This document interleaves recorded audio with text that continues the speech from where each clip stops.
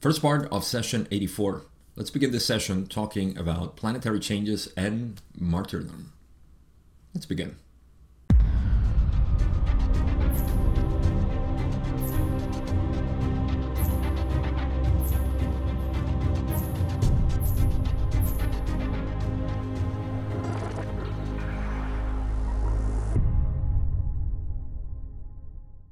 I feel like I would also need 3 parts to finish this session, so buckle up because we have a lot to talk about here and some long answers that are always very juicy and fruitful.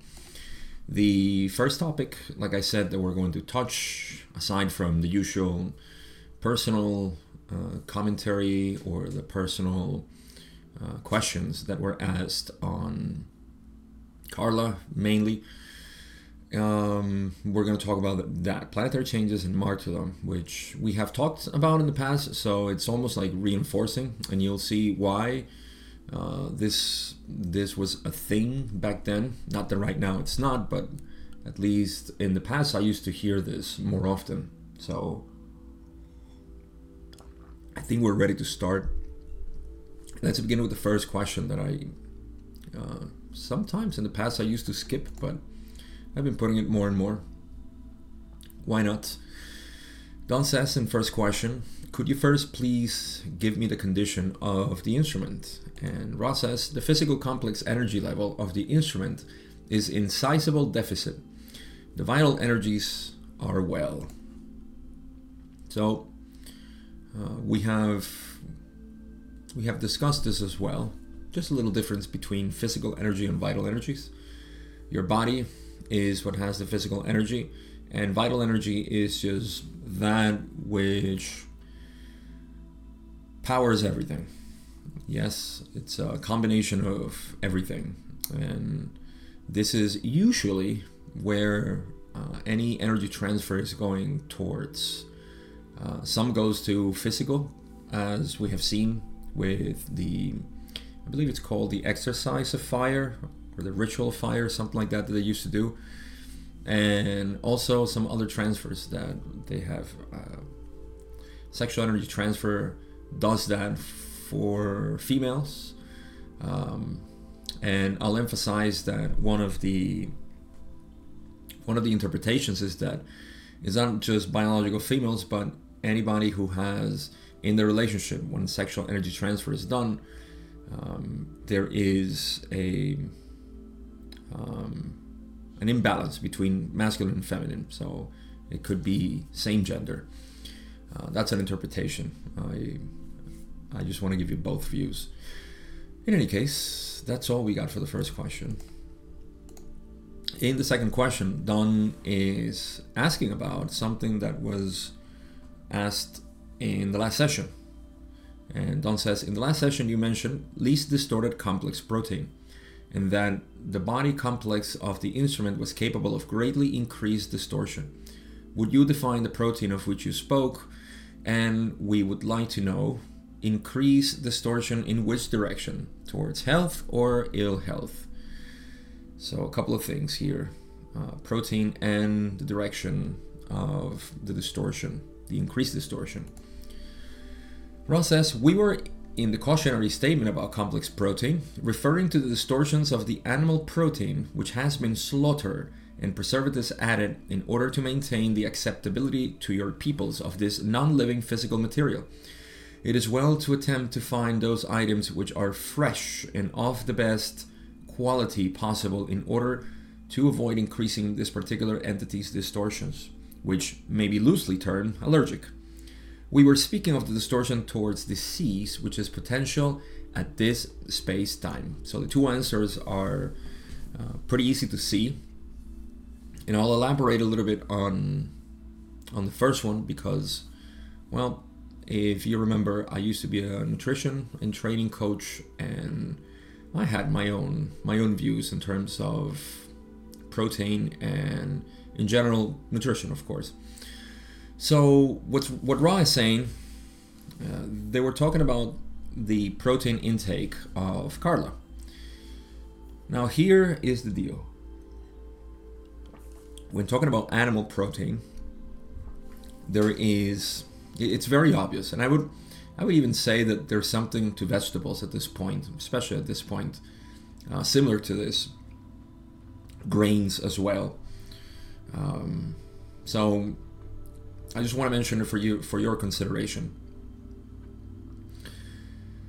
Animal proteins, just imagine how animals are treated in factory farms, and that's where I believe Ra is talking about, at least. And not even, I mean, they only say that when the animal which has been slaughtered, the animal has been slaughtered and preservatives added in order to maintain the acceptability to your peoples.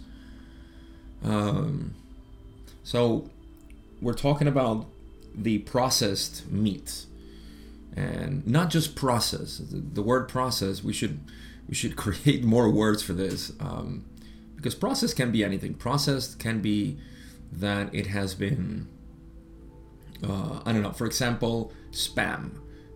If you know that little can that has apparently protein or meat, and it's all just a blob of something resembling protein or meat, but it's not, and it's just a combination of a bunch of stuff and sodium and who knows what else. I haven't seen the ingredients, but that's processed. But also meat that you find in the supermarket. Now, where is the difference, or what's the contrast? In farms, I'm talking about just regular farms where they slaughter the animal as normal. I mean, they've had a natural life. They're old, and or they raise them for that, grass-fed and so on. All these things. I'm not particularly knowledgeable about all the fresh meat that you can find now, because I don't eat meat. But I agree that meat is way better than what you find in the supermarket, which has been raised in a factory farm in deplorable conditions. So yeah, this is 1981, by the way, and things have exacerbated a lot since then. It's been over 40 years, and so yeah, it's something to consider if you're eating meat. And I don't pretend or presume to advise you on this, because I've noticed that people with diet, people are as fanatics and difficult, and I don't mean that as an offensive way to say our reactions to it, but we become fanatics. Yeah, we become a little bit overzealous with our diet. So just a suggestion, if you're eating meat, especially those spams or whatever it is, I don't have a rule of thumb for what I eat, and like I said, I don't eat meat, so I don't have to put that into my consideration. But even flours that are not, because I don't eat gluten either for reasons I won't explain here, but I don't eat many things, and so I don't have to worry about the procedence of where they're coming from. But at least, yeah, where they're coming from is something important. What's the history of it? How much have we modified over time? And it's just a lot to consider in terms of how much the industry has reduced the quality of the food and how departed it is from its original form. And there are other things that you can find that are closer to their original form. For example, I stopped eating oats, and I love oats, but I found a substitute, which is amaranth, and that seems to work well with me. And there's another thing that is very important. Let me just mention for the record too, I believe that some people can thrive on anything. Not on anything, but some people are more sensitive to foods than others. And that's another thing. But in general, you just don't want to. That just means that you're a lot more resistant and resilient to all these chemicals and hormones and other preservatives that they add. You're very resistant. You're very robust in your health. However, that means that you're still reducing your lifespan in a way, or at least that's what I can imagine would happen. But this is just speculation. I think it goes to anybody to say, okay, maybe not so much fast food or no fast food at all. So yeah, there's a lot to consider, and everything is individual. But that's the answer for this. Carla was sensitive in 1981 to processed meat. And once again, from what I get that Ra is saying here, they're talking about meat that was slaughtered. So it's like a chunk of beef or maybe chicken. I'm not sure what it is, but yeah, meat that has been slaughtered and simply add preservatives. It's not fresh. It's not when you go to the farm and they kill the chicken in front of you and you take it home and you have to do the whole process, or they may even take all the feathers out, depending on where you live. I know that in the city is very difficult to find things like this, but in any case, I don't want to cover all the possibilities of how you can improve your diet, but just make you aware that it's 2023 and we haven't become very conscious about the production of food. And like I said, this also includes vegetables and grains, which are a big part of our diet. Now, the other topic, very simple, the distortion that Ra was talking about was towards disease. So that's it. If she keeps eating this, then she'll get sick. Let's move on. Question 3, Don says, what disease in particular were you speaking of, and what would be its cause? Ra says, one disease, as you call this distortion, is that of the arthritis and the lupus erythematosus. I don't know how to pronounce that. Erythematosus. Erythematosus? Beats me. So, lupus erythematosus. Erythematosus. Jesus, who creates these words? The cause of this complex of distortions is, at base, pre-incarnative. We refrain from determining the other distortion potential at this space-time due to our desire to maintain the free will of this group. Affirmations may yet cause this difficulty to resolve itself. So, I didn't do my homework, so I don't know what lupus erythematosus is. Is it something? Well, there is arthritis, which we know that Carla suffered, and then there is this lupus disease. So she was getting more sensitive to become sick with this. And then they say we cannot talk about the other one because we want to preserve free will. They didn't know yet. Perhaps they knew about the lupus, and they did know about arthritis, of course. They continue and say, therefore, we simply encouraged the general care with the diet with the instructions about allergy, as we call this quite complex distortion of the mind and body complexes. It's kind of interesting that Ra mentions quite complex distortion, because we don't know what causes allergies. I mean, we know what triggers allergies and so on, but why? Why do we have reactions towards one thing? Why is the body reacting as in panic mode for some substances? Other people don't. It's just strange. So we don't know why. We haven't studied the body that well to know why some people are allergic to certain substances or compounds or these molecules. So it's interesting that they call it quite complex distortion, which is allergy.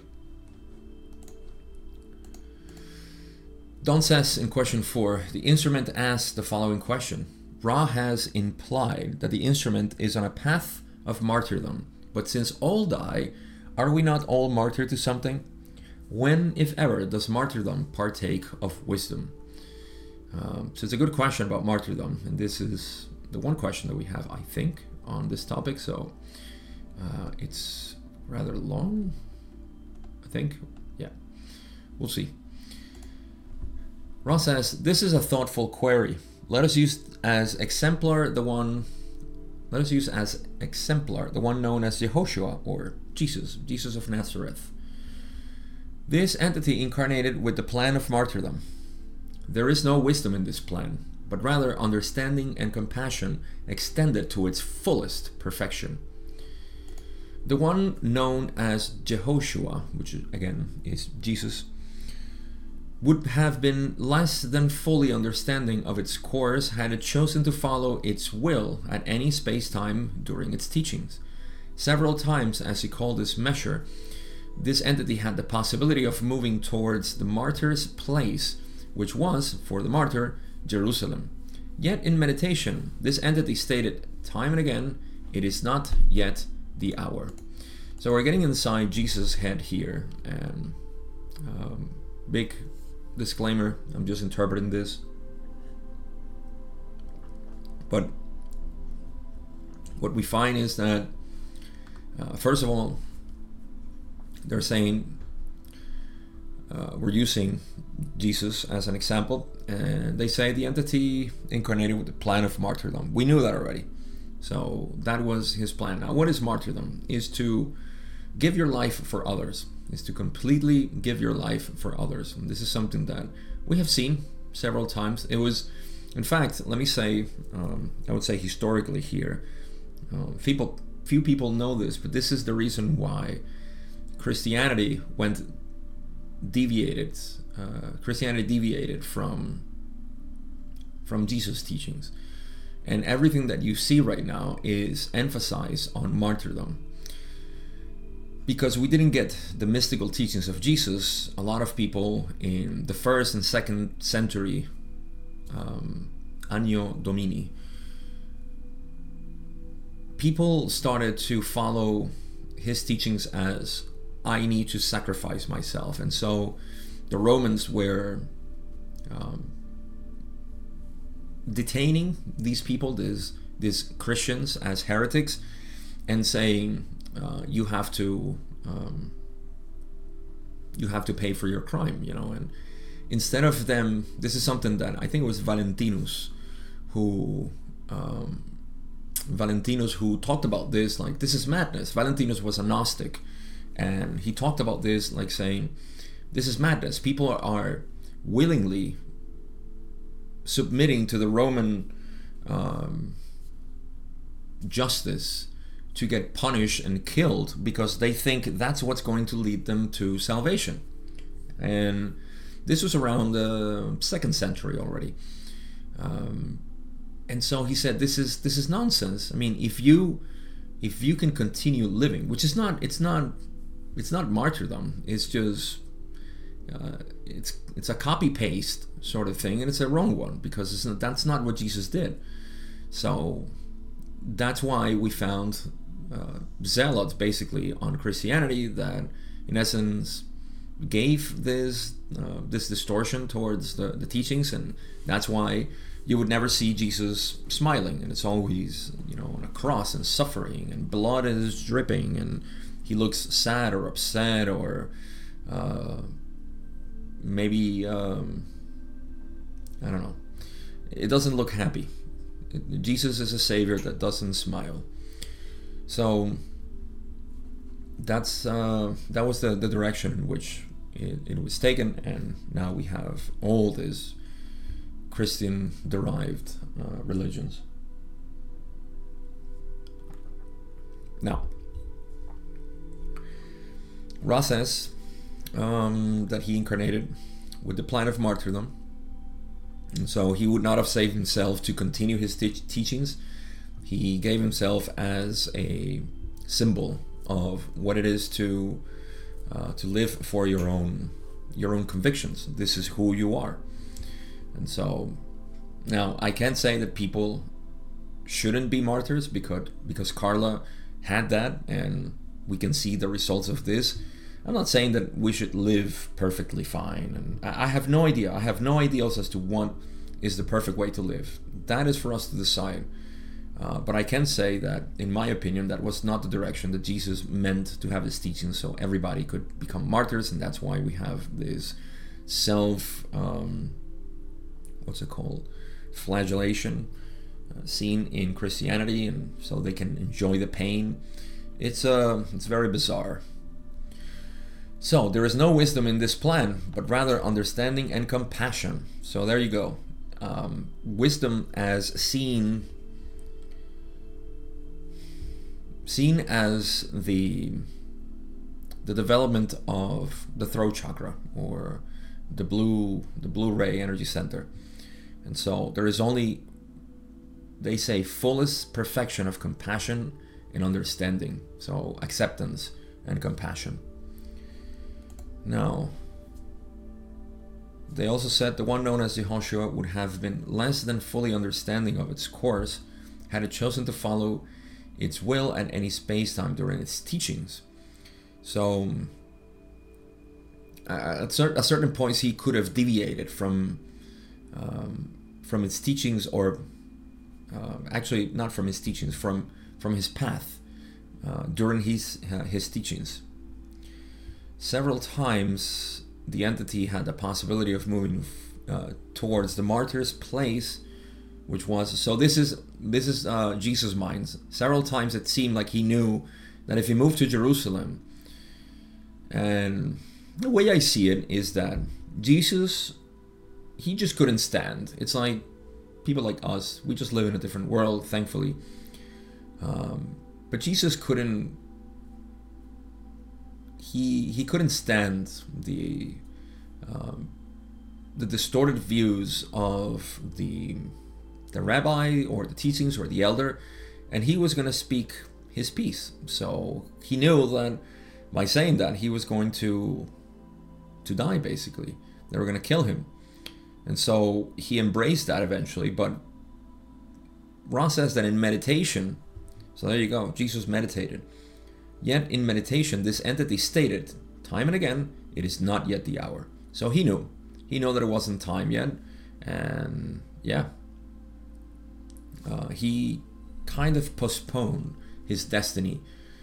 Now, what was he doing? I don't know. But that was all part of the plan, I would say. I don't know. So, what else? What else did they say? Ra continues and says, the entity could also have, when the hour came, walked another path. Its incarnation would then have been prolonged, but the path for which it incarnated somewhat confused. Thusly, one may observe the greatest amount of understanding of which this entity was indeed capable, taking place as the entity in meditation felt and knew that the hour had come for that to be fulfilled, which was its incarnation. So here we get a clearer picture of what would have happened to Jesus. It seems like it's not like he wouldn't have fulfilled part of his plans, right? Because they said he would have, if he would have stayed away from Jerusalem and not finished his path as a martyr, he probably could have stayed as a teacher somewhere where he wasn't persecuted, right? He wasn't chased by the Romans. He could have gone to India perhaps, or some other place, but he knew that his place was as a symbolic and as a teacher, a master of enlightenment. He knew that this was in Jerusalem. So if he would have continued, then he would have prolonged his life, but his path would have been confused. And so we can appreciate, Ra says, the greatest amount of understanding, how much understanding and compassion he was able to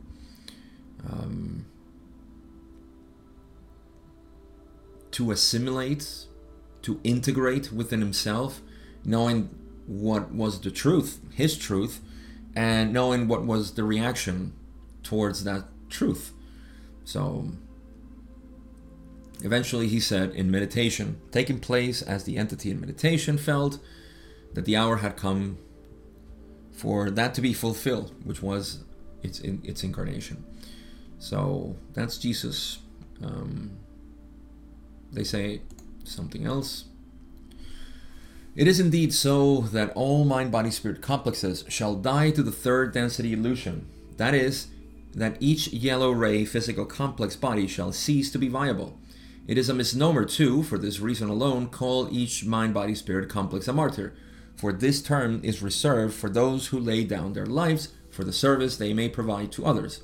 We may encourage meditation upon the functions of the will. So once again, two important things here, for sure.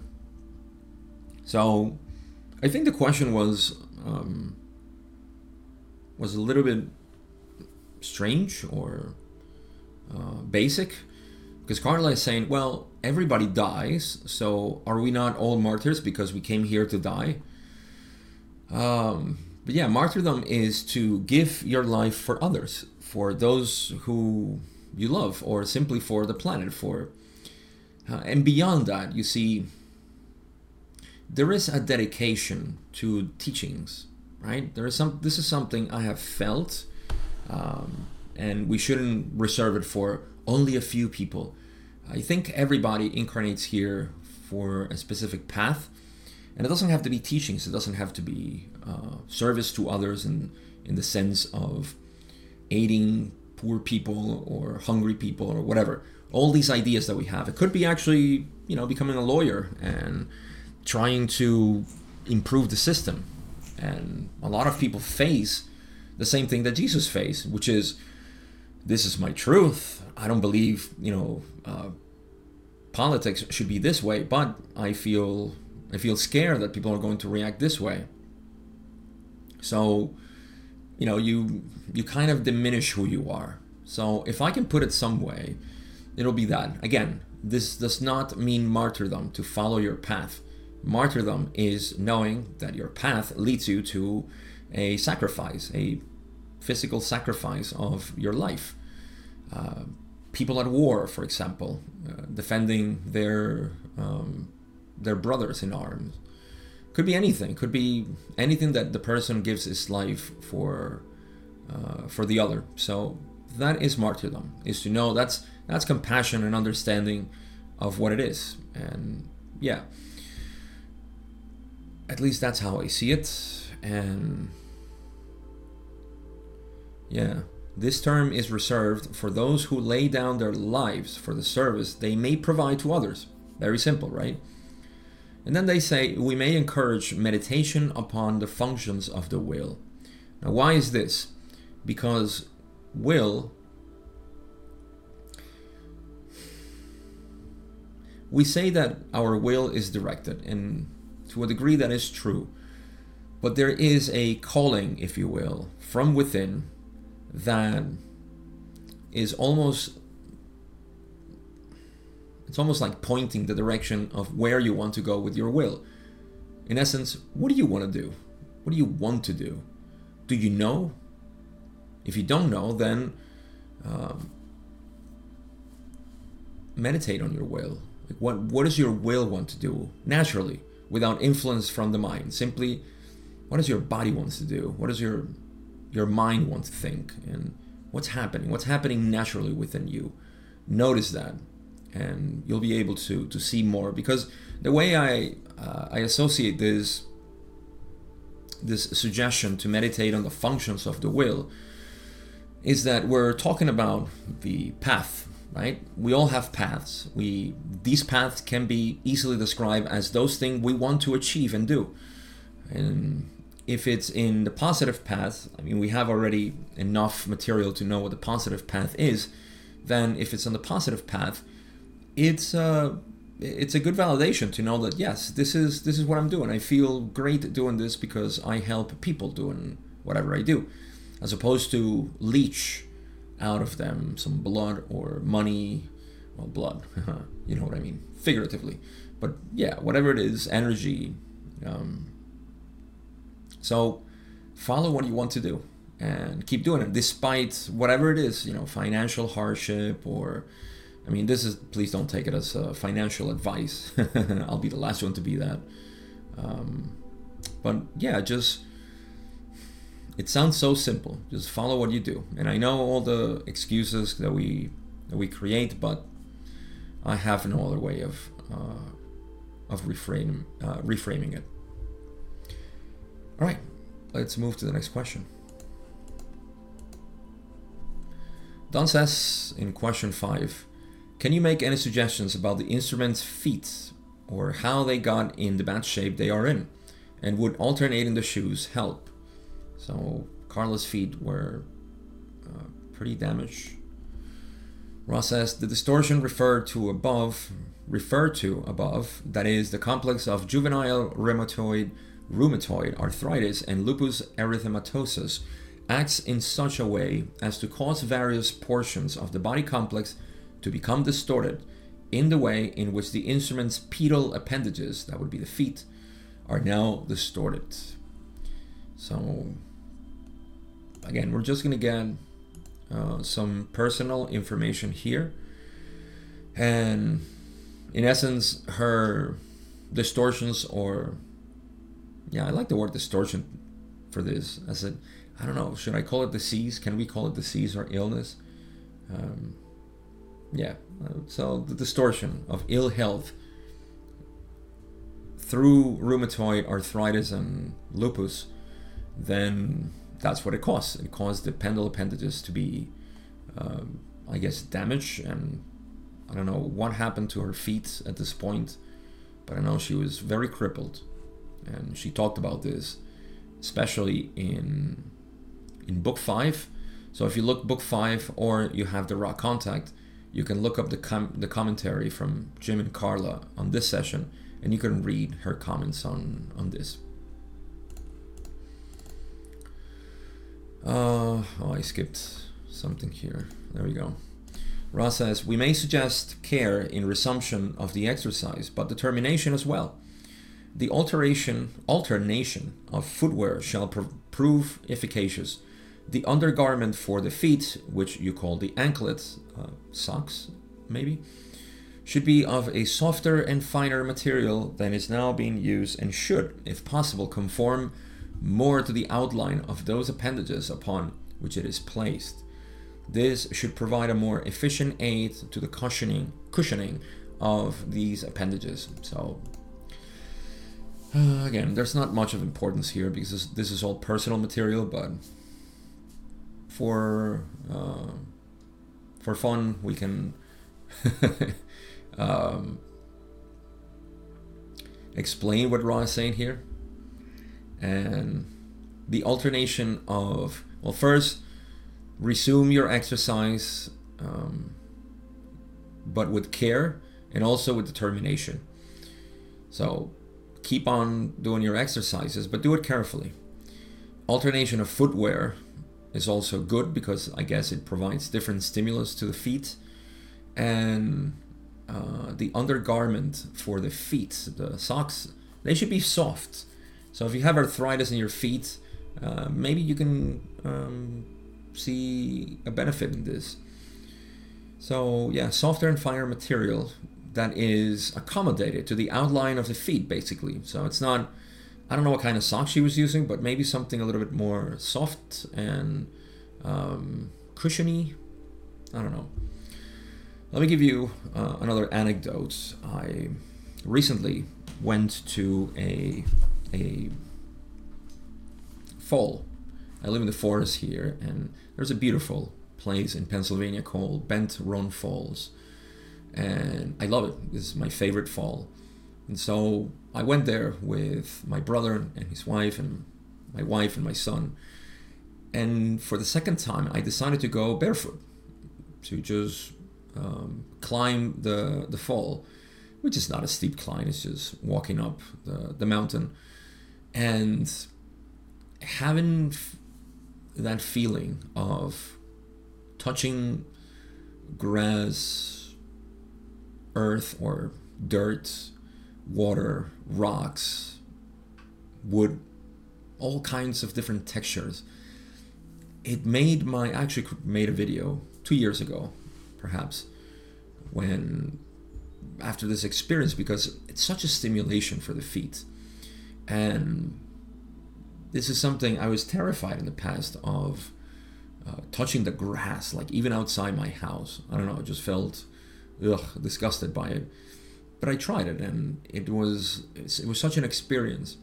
Now, if I do this with my shoes, my feet are not getting not only the stimulus, but also the adaptation, because you have to move your toes to grab the rock, or this kind of movement of the feet. And I found that fascinating. So that may be an exaggerated example of how to use your feet. And yeah, as opposed to having just one pair of shoes and always wearing them wherever you go, even at home. People, I know somebody who wears his shoes at home, and I thought that was crazy. He doesn't feel his feet on other surfaces, and well, we need to have stimulus in our feet. I'm completely ignorant of all the benefits that this has in grounding and whatnot, but I know a lot of people talk about this. So let's continue on with Ra. They say, we may further suggest that the same immersion in the waters, which is helpful to the general distortion, is, in general, helpful to this specific distortion as well. However, the injury which has been sustained in the metatarsal region of the right pedal appendage should further be treated for some period of your space-time by the prudent application of the ice to the arc of the right foot for brief periods, followed always by immersion in warm water. So I'm not entirely sure what they meant here. So immersion of water is something that they had been suggesting, something that is about, it's almost like a massage of water with like a jacuzzi or something, whatever they had. Ra called it whirling waters, which I think is funny. But yeah, that stimulus, that massage of water in your feet. So do that. And also the injury on the metatarsal, I am embarrassed to admit that I sort of studied the movement and the planes of the body, and I don't remember if metatarsal means the outer side of the foot. So if you look down the side on the outside of your feet, I think that's the metatarsal region. So yeah, and then should be further treated. They don't say, oh, ice. Okay, so applying ice and then immersion in warm water, which is interesting, because me and my son started doing this cold water immersion for our hands. I practice cold showers or ice showers, but this is for alleviating or alleviating the inflammatory parts of the wrist, which he's injured. So it's interesting. You're supposed to do this, put it in ice and then in warm water. But oh well, let's move to the next question. Don says in question 6, thank you. The instrument asks if the restricted unpublishable healing information that was given during the first book be included in book 4, since readers who have gotten that far will be dedicated somewhat. Ross says this publication of material shall, in time, shall we say, be appropriate. There is intervening material. So I believe this is why they didn't put it in book 4, but rather they put it in book 5. I think there is actually a footnote on this question. This question refers to material Ra asked not to be published, and so we can find that in the book 5 notes to this session. Okay. Actually, no, I'm reading the wrong, right? This is 6. Oh, no. Okay, so this is the Law of One, a 5th book, right? So it's in book 5, in essence. Published over 14, 15 years afterwards, I think. Something like that. 1998. Okay, so with that, we can go to the next question. Don says in question 7, thank you. I'm sure that we are getting into an area of problem with the first distortion here, and also with a difficulty in a bit of transient material here. But I have 2 questions from people that I'll ask, although I consider especially the first one to be of no lasting value. Andriha or Andrija, I don't know how to pronounce his name, Puharich, asks about coming physical changes, specifically this summer. Is there anything that we could relay to him about that? Planetary changes. What is Ra going to say here? You know they don't like talking about this. Ra says, we may confirm the good intention of the source of this entity's puzzles and suggest that it is a grand choice that each may take to, by desire, collect the details of the day, or by desire to seek the keys to unknowing. I should have cheated on this question and go back to my conversation with Gary, because I know he mentioned something about this, but it's interesting. Yes. So this is 1982, actually, not in 1981, as I mentioned before. This is 1982, and there is a lot of channeling going on and people talking about doomsday and so on. Carla and Jim have talked about this in the commentary in their preface of each session in which they had personal material, book 5.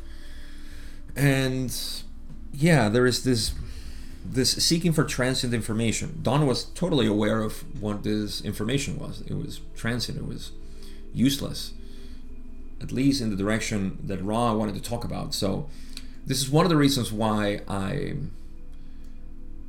this is not one of the reasons, well, it's one of the reasons, yeah, why I was attracted, obviously, to the mystical teachings of Ra.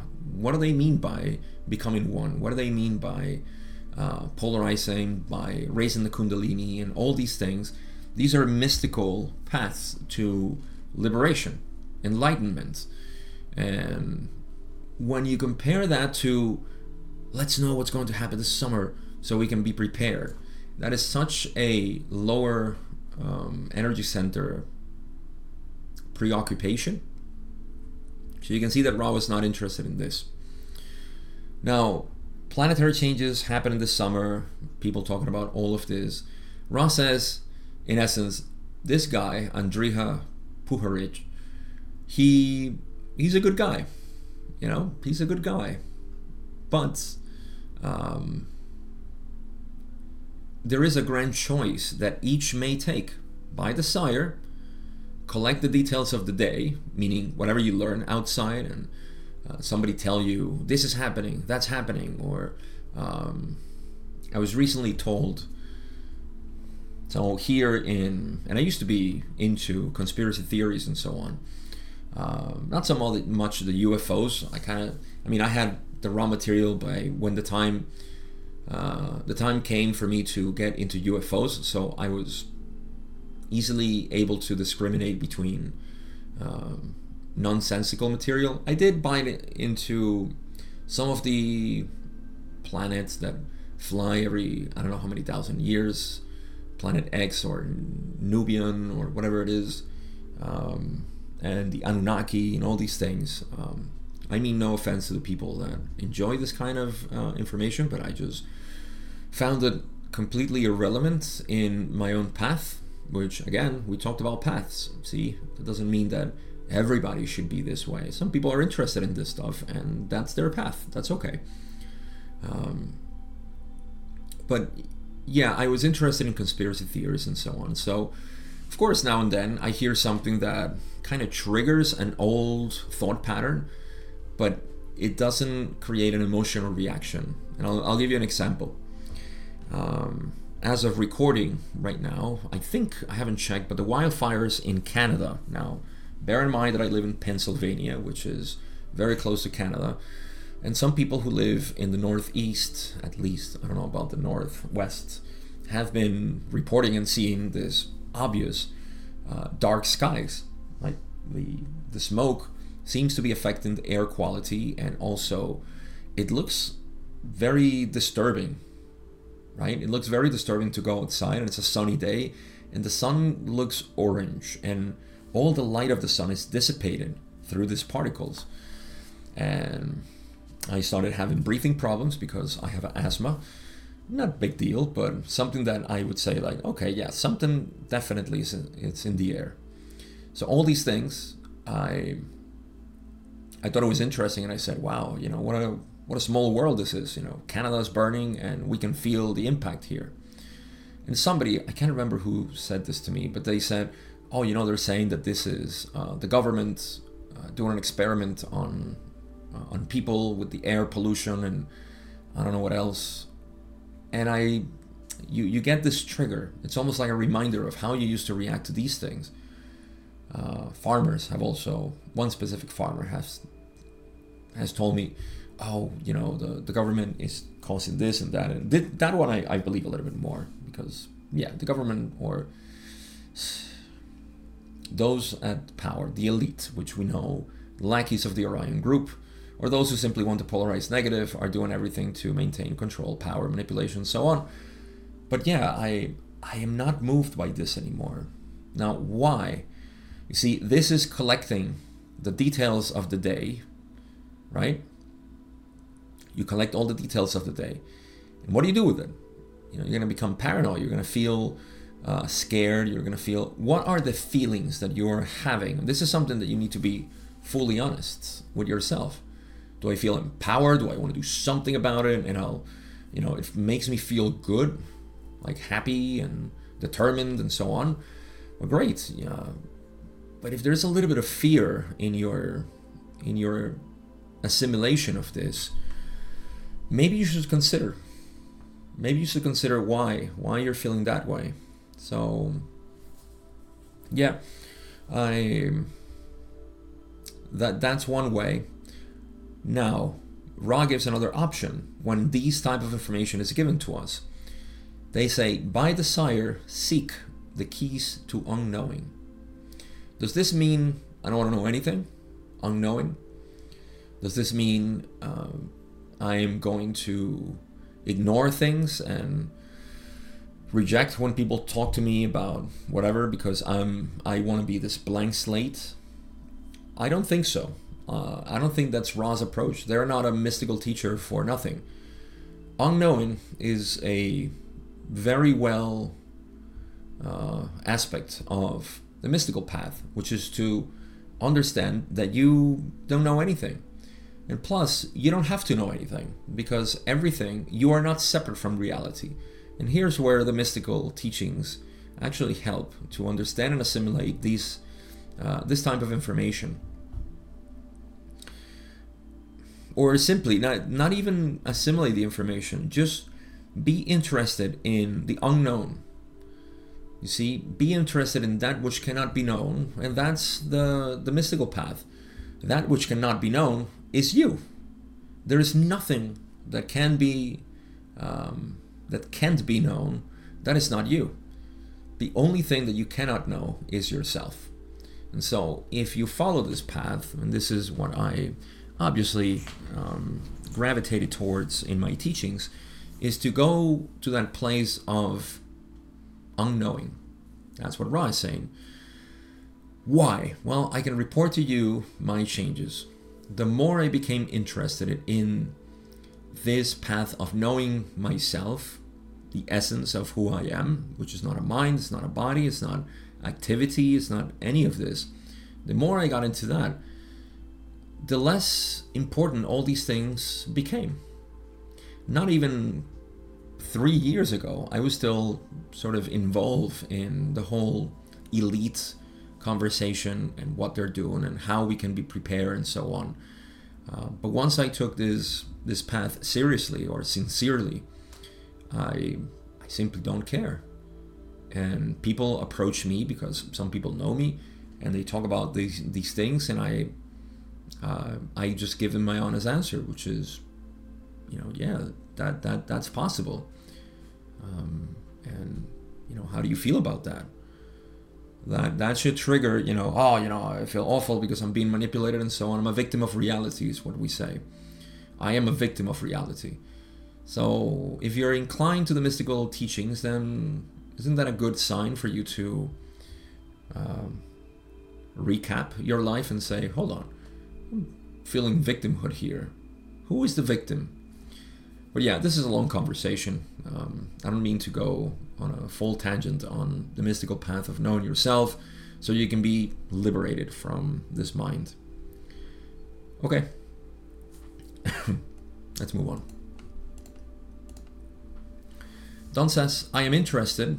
I can't help but be interested in the fact that he had reported being taken on board craft. Could you tell me something about that? Another one of those questions. Ross says, the nature of contact is such that in order for the deep portion of the trunk of the tree of mind affected to be able to accept the contact, some symbology which may rise to the conscious mind is necessary as a framework for the explanation of the fruits of the contact. My God, do we need to work on this? Okay, so let me stop here. Whew. So we're talking about contact. Is it contact of the fifth kind? I don't know. But yeah, taken aboard a craft, this was very common. I'm pretty sure it's still happening now. Some people report certain UFOs and so on. I don't know about being on board a craft. But isn't it interesting that this was more prevalent in the mid-20th century and onwards till the 80s or 90s, I think. Yeah, whatever happened to that? I don't know. Now, I have my own interpretation of this, and feel free to reject it and have your own. But what's happening here?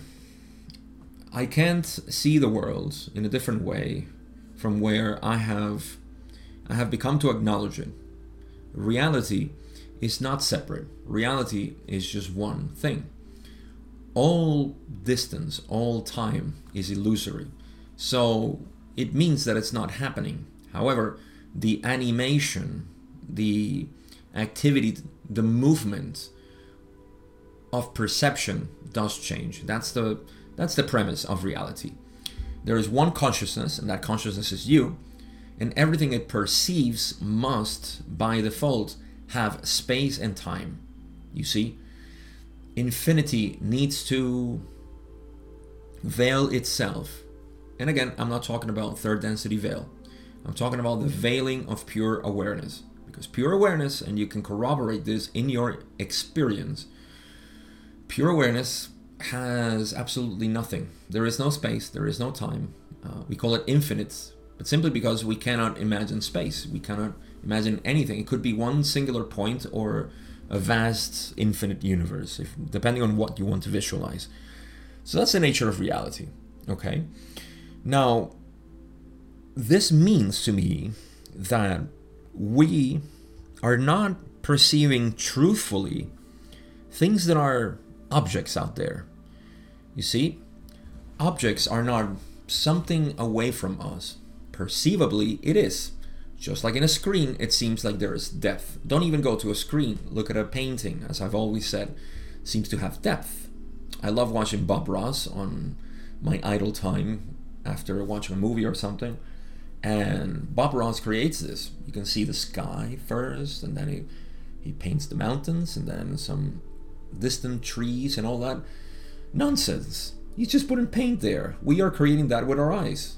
I mean, an alien who could see that and doesn't have a frame of reference would say, I don't know, just see a bunch of colors in there. I don't see anything, right? So we are creating that. So we, third density entities, are creating this illusion of space and time. Now, why am I explaining all of this?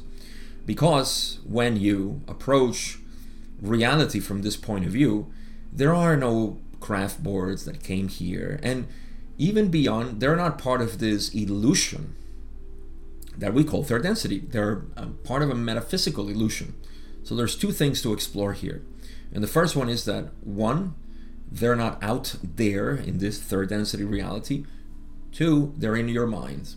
And most importantly, to emphasize, is that regardless of its outside or out there in third density, which we know it's not true, or inside our minds, there is no separation. I tried to explain this to somebody who reached out to me saying, you said that all entities are in our minds, and that is nonsense, because I have video recording of entities that have appeared So I have recorded them away from me. And so my answer to this is, well, where did you perceive it? Were you outside yourself when you perceived it, or were you inside yourself? Of course you were inside yourself, because there is no other self. It is only you. All you have experienced, all you will ever experience, will be from yourself, from that point of view. And so everything is happening inside you. Perception does create the idea of illusion, so we can have experience. That's it. So, okay, with that being said, Ra says the nature of contact, we're talking about UFO contact, being on board a craft. The nature of contact is such that in order for the deep portion of the trunk of the tree of mind affected to be able to accept the contact, so meaning in order for this deep portion of the trunk of the tree of mind, meaning the mind is not this conscious awareness that I have, right? The mind goes deeper, and there are deeper portions, roots of the mind. So in order for this to be stimulated, to accept the contact, some symbology which may rise to the conscious mind, you see, to conscious awareness, to the conscious mind, is necessary as a framework for the explanation of the fruits of the contact. Meaning, I need an explanation for this. I need to have form, a story, a message, and all these things. So you can liken this to your computer, right? You're looking at your computer or your phone right now, if you can, and you see a screen. And you say, well, isn't that great? There are moving things in there. They're not moving things. They're creating the illusion of moving things. Also, it's just a bunch of, like the painting, colors, pixels, who are alternating themselves very rapidly to create the illusion of things in there. There are no things in there. There's only light coming out of it. You see? So we need to create form. We need to create shape. We need to create familiar things. If we would only see code, we don't have a brain capable of, unless you're a coding expert. But even so, I mean, it takes time to read it. So you want something easy, fast. So contact in this case is happening. It's a dream, is what I'm saying.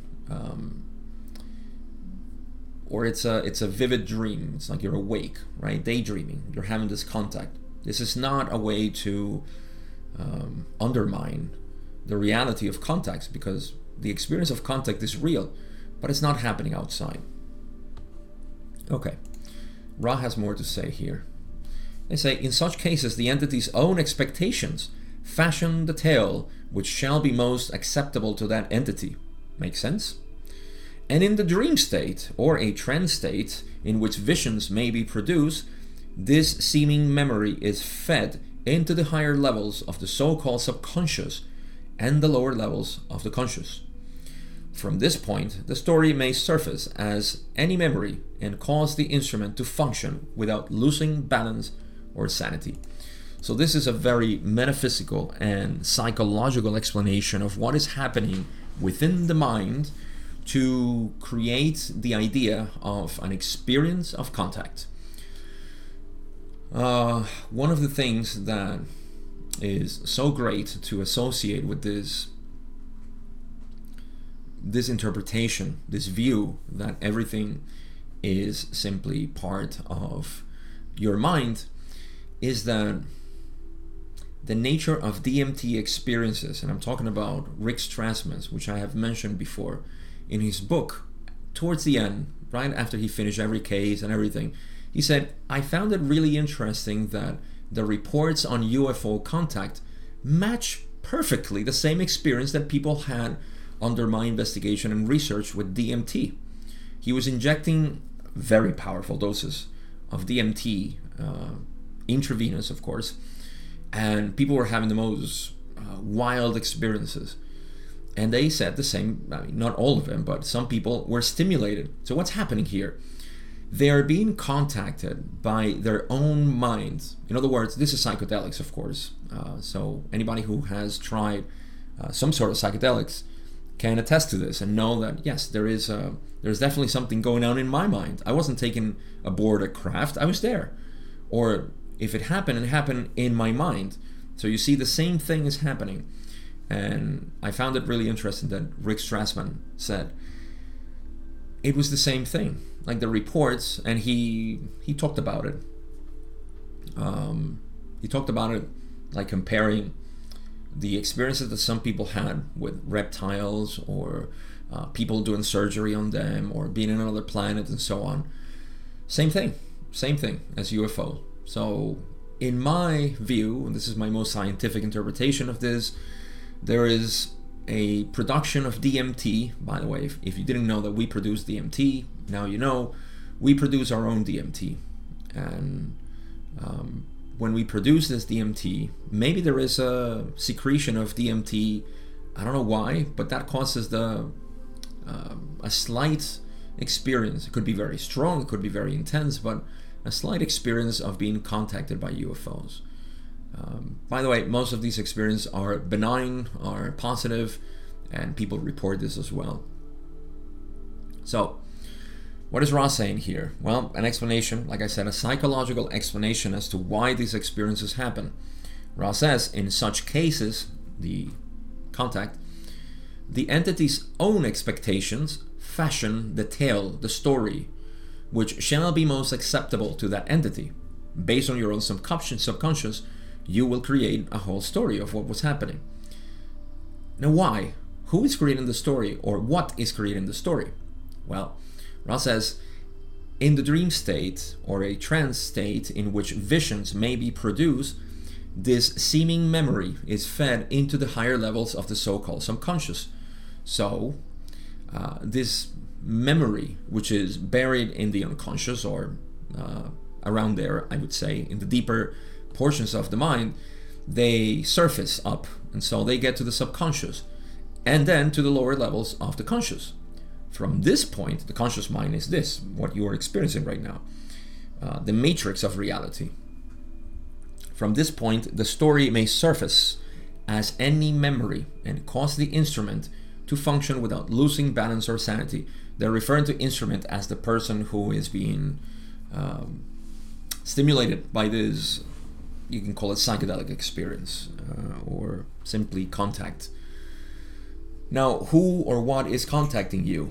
Your own unconscious. You see, that unknown part of yourself. Isn't that great? That there is you. There is the separate self at the very surface of what we believe we are. And then there is the true self.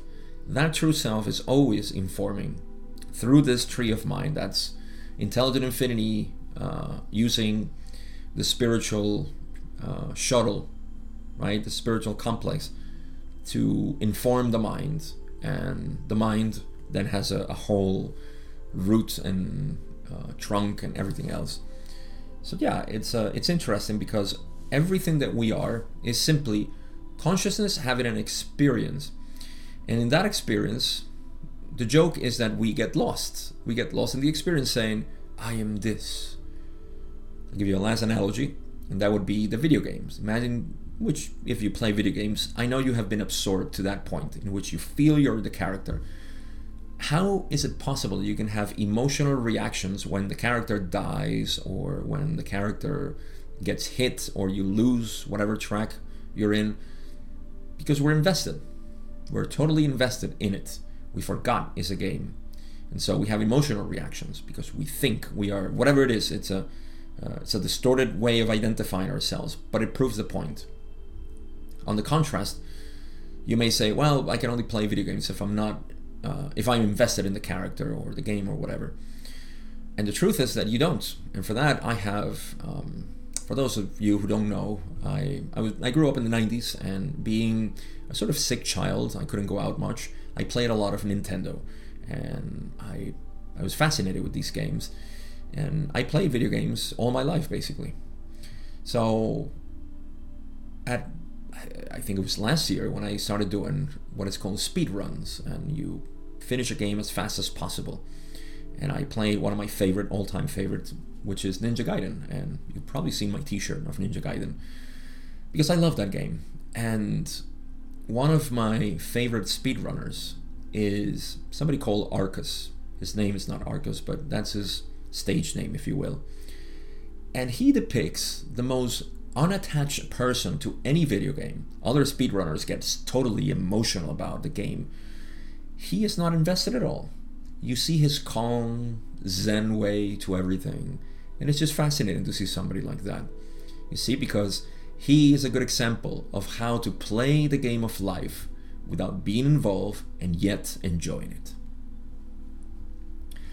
Okay, so I think I'm gonna cut it here. We are definitely gonna cover this in 3 sessions or 3 videos, podcast episodes. Conclusions.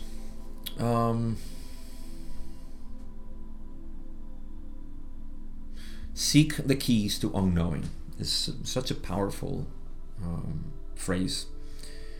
How do you do this? I'll give you some advice because this is what I work with. This is what I do. This is how I teach people how to get in touch with themselves. This is the purpose of the direct path, actually, for those of you who know my teachings. The direct path is a direct path to unknowing. Now, to reinforce this, my first step in my course is called the I am not. I don't know what I am. I am not. I am not this, I am not that. This is the neti-neti process. We can call it the apophatic system and the via negativa, which is something that I emphasize in my course. Why do we do this? Because we first need to acknowledge that the self, which I have been identifying with, is not doing me a favor. It has been suffering or causing suffering. You may say, well, okay, but I intellectually learned that all of this is an illusion, so even my suffering is an illusion. I don't care to suffer anymore.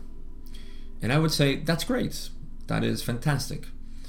But are you being honest with yourself? See, are you using this as a coping mechanism? That's a question I can't answer. Only you can. And I find this a lot in what is termed neo-advaita or neo-non-duality out there, which is just taking lessons and philosophy out of non-duality, out of context, to be lived. To say, oh, don't worry, you don't exist, no matter what you do, everything's fine, and so on. Well, you have to ask yourself, what's happening in me? Why I don't want to do this anymore. Now, it so happens that if you're listening to this, you have been called to this enlightenment, to this self-realization. Why do I know this? Because you call yourself a spiritual seeker, or whatever it is. You can call yourself a starseed or a wanderer. All these terms are ways to say, I have felt the call to know myself, to understand that I'm not this limited being.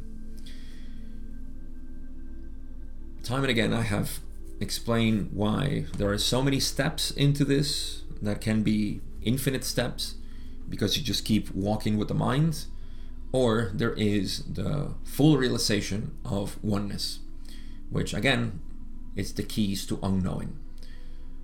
Investigating the nature of yourself, and then seeing what the implications are. That's the key to everything.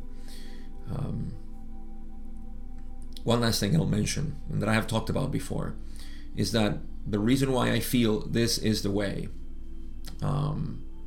is because up until that point in which I got deeper into my investigation, which was a gradual process, up until that point and through that gradual process, I was still confused, and I was still hesitant to say, oh, this is the way. Why? Because intellectually I had so many opposing methods and how to do it and things that people say and so on. But because this method is all about pure experience, I was able to corroborate it, to validate it within myself, and the most amazing result happened, which is this detachment from things. And like I said, it's a gradual process. The ego is a conditioned self that keeps surfacing, and that's okay, because in the past you didn't know how to deal with the ego, but now you don't have to. You just have to recognize when those patterns. It's almost like people used to scare you because they used to dress up and getting a costume or something and disguise as a monster or a clown or whatever, and used to scare you. You thought they were real and you would run away or you would fight them and so on. Now you're so aware that you see their customs for what they are and say, oh, I know that's not real. It's not me. So that's my best advice. All right. I have nothing else to say but to invite you again to my Patreon if you want to support my work here. It's going to take me another year to finish this whole material. I think it would, because these sessions are pretty long. So visit my Patreon and my course online. You can check it, or reach out to me on Instagram if you want to know more about this path that I've been teaching with great results. I'm honored to be working with people who have been taking these steps and their results. They're just amazing. So if you want to become one of them, check me out on Instagram. Send me a text there. If you don't have Instagram, then open an account. It's the only way you can reach out to me. All right, I have nothing else to say, but thank you. I appreciate you listening to this, watching, whatever method you used, and I'll see you in part 2 of session 84.